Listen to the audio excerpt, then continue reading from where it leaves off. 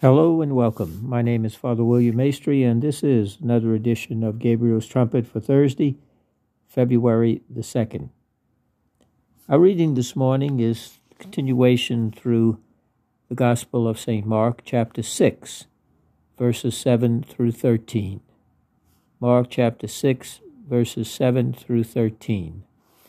And although these are very short verses, just 6 of them, they contain a number of points that's certainly worth our meditation and attention, as well as our action today. Jesus summons the 12, and he calls them together because he has been preaching and teaching. He has been doing exorcisms. He has been healing their illnesses and their infirmities, their sickness, and has been doing a great deal of that right at the beginning of his ministry. Because Jesus is giving them a sign, the people as well as the 12, that the kingdom of God, God's rule, think of kingdom not geographically, but think of kingdom as an activity, an action.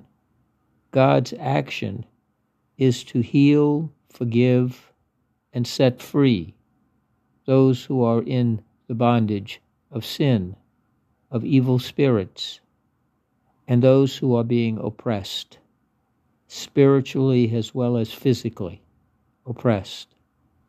And Jesus is the embodiment of the kingdom of God, the embodiment of the reign.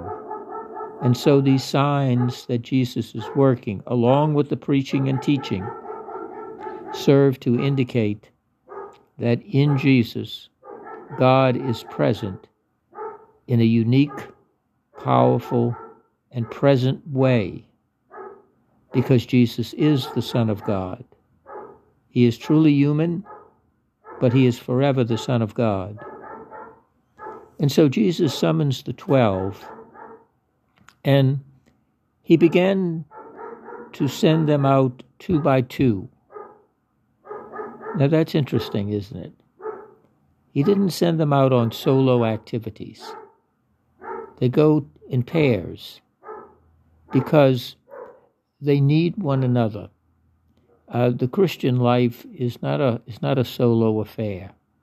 It's not thee and me. Thee, God, me, and nothing else matters. It involves a we, a community. And that's why when people say, well, I don't need to go to church. I don't need to be in the church. I don't need to be in there with other people. I can sit in my room and pray. I can read my Bible.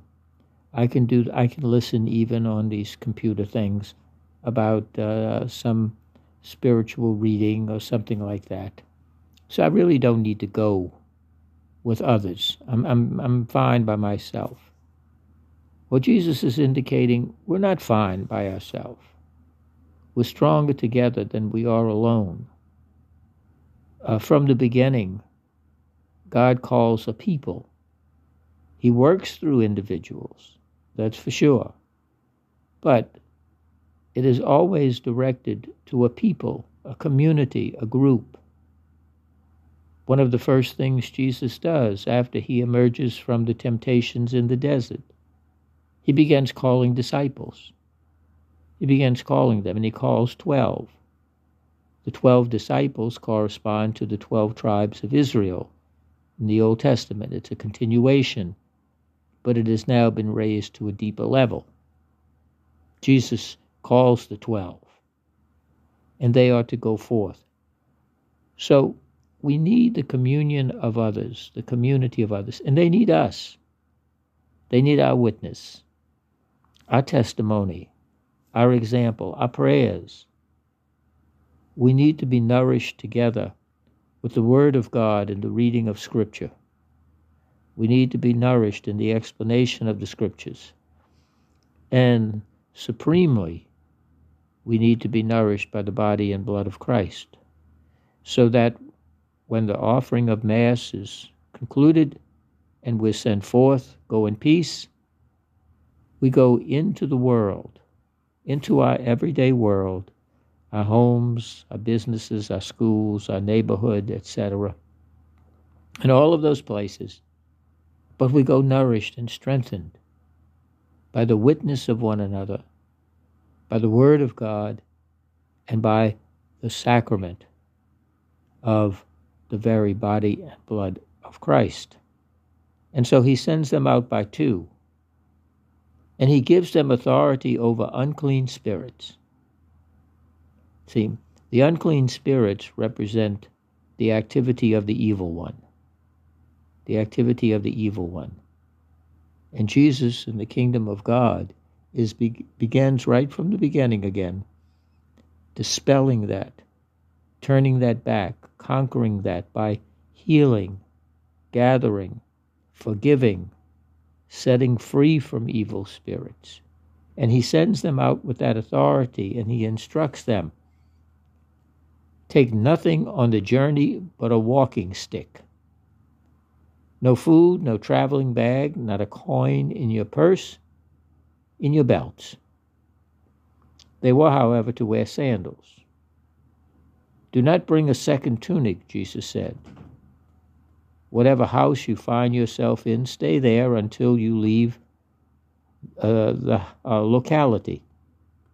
If any place will not receive you or hear you, shake its dust from your feet in testimony against them as you leave.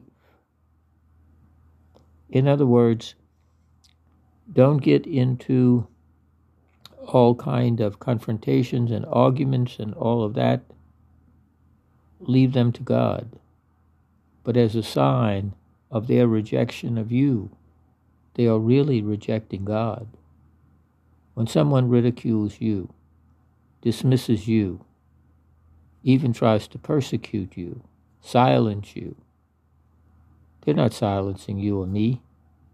They're silencing God. They're trying to censor God, and they can never do that. Satan can't. Human authorities can't. No earthly reality can. For the Word of God, as St. Paul says, is a two-edged sword, and it cuts deeply into the heart and soul. We can try to block it. We can censor it, as we see so much of today. But the Word of God is eternal and gets through. And they are to rely in faith and trust that God will provide. You don't need to take all those other things. Let those who you serve give you something back. You know, sometimes we're in ministry, people are very good at giving. They give, but they never allow others to give. For it is in giving that we receive. And we have to receive what they have to give. They need to feel that they are contributing to the work of God and to the work of those who are teaching and preaching and healing. They need to feel that they're part of that. They're not just an object of receiving. We all like to think that we make a contribution. We make a difference in the world. We're not simply takers. We don't simply lean against things. We also lift and give, because God has given us gifts to share, gifts to support the community, gifts to build up the body of Christ on earth, His church. So sometimes the greatest giving that we do is to allow others to give to us and to accept that gift with gratitude. It's a great, great source of giving. It's the prayer of St. Francis. In giving we receive. In pardon we are pardoned. In dying we are born to eternal life. But we do it together, not alone. So let us today, if we have the opportunity, to visit the church, visit our assembly, make contact with fellow believers, and share what the Lord has done for us. Share our struggles. Share our challenges. Support and care for one another. And always rely on the Lord. For the Lord is ever near.